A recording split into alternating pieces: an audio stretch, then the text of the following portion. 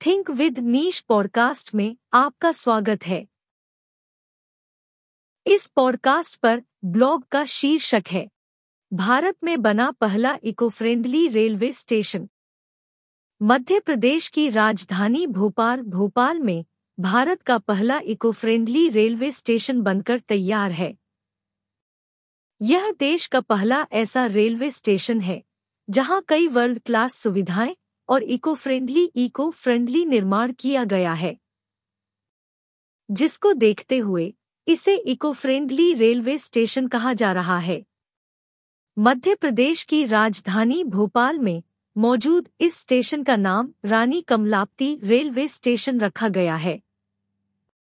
इससे पहले इस रेलवे स्टेशन का नाम हबीबगंज था, लेकिन कुछ ही दिन पूर्व राज्य और केंद्र सरकार के निर्णय के बाद इसका नाम बदलकर रानी कमलापति रेलवे स्टेशन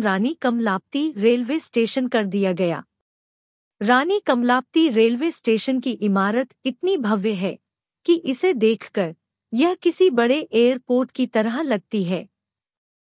विश्व स्तरीय सुविधाओं से लैस यह रेलवे स्टेशन फिलहाल सबके आकर्षण का केंद्र बना हुआ है।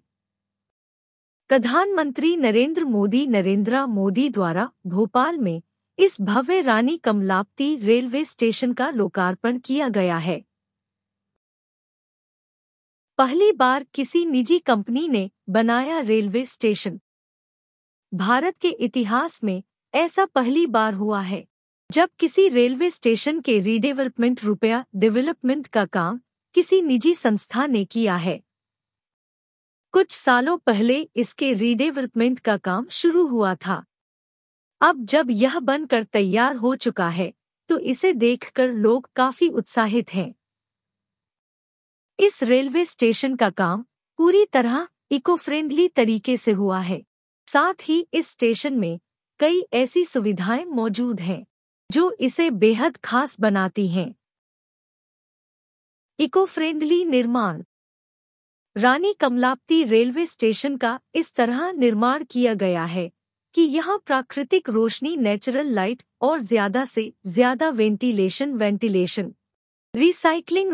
साइक्लिंग योग्य सामग्री का उपयोग, सौर ऊर्जा, सोलर सिस्टम, वाटर हार्वेस्टिंग और पर्यावरण एनवायरनमेंट के अनुकूल व्यवस्था की गई है।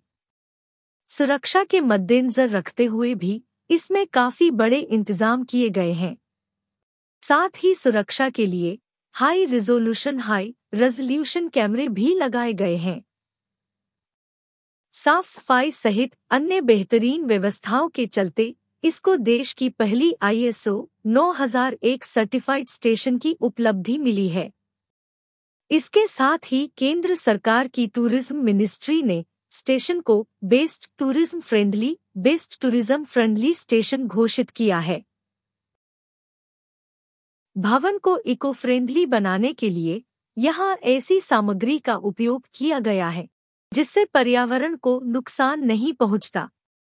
स्टेशन की जमीन की खुदाई को लेकर बताया जाता है कि इसमें यहाँ से निकलने वाली मिट्टी को किसी और प्रोजेक्ट में इस्तेमाल किया गया है ताकि डंपिंग से होने वाले नुकसान से बचा जाए। 70% ऊर्जा सोलर से। विशेषज्ञों के मुताबिक रेलवे स्टेशन में सौर ऊर्जा का इस्तेमाल किया गया है, जिससे यहाँ उपयोग में आने वाली बिजली का 70% हिस्सा सोलर से ही लिया जाएगा। यहाँ सोलर का 660 किलोवाट ऊर्जा पैदा करने वाला प्लांट लगाया गया है।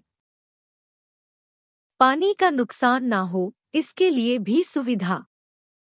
भारत में रेलवे स्टेशनों पर काफी पानी का नुकसान होता है, जिसको देखते हुए जल प्रबंधन के अच्छे इंतजाम किए गए हैं।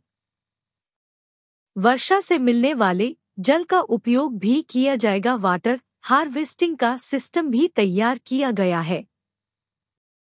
खराब पानी को फिर से उपयोग में लाने के लिए भी सिस्टम बनाया गया है, जिसमें पानी को इस्तेमाल करने लायक बनाया जाएगा और फिर किसी दूसरे काम में उपयोग में लाया जाएगा।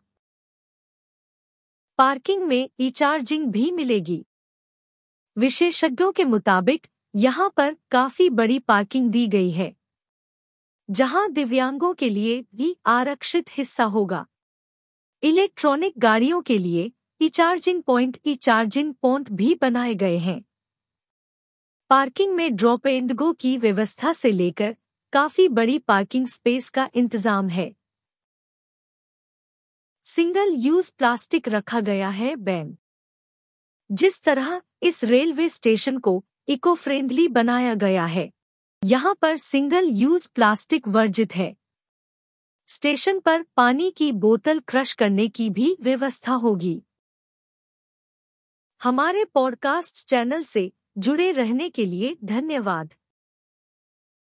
आप हमारी वेबसाइट thinkwithniche.com पर अन्य श्रेणियों जैसे व्यापार, सफलता, मनोरंजन, स्टार्टअप, सिनर्जी, स्थिरता, समाचार और उद्यमिता से जुड़े पोस्ट पढ़ भी सकते हैं।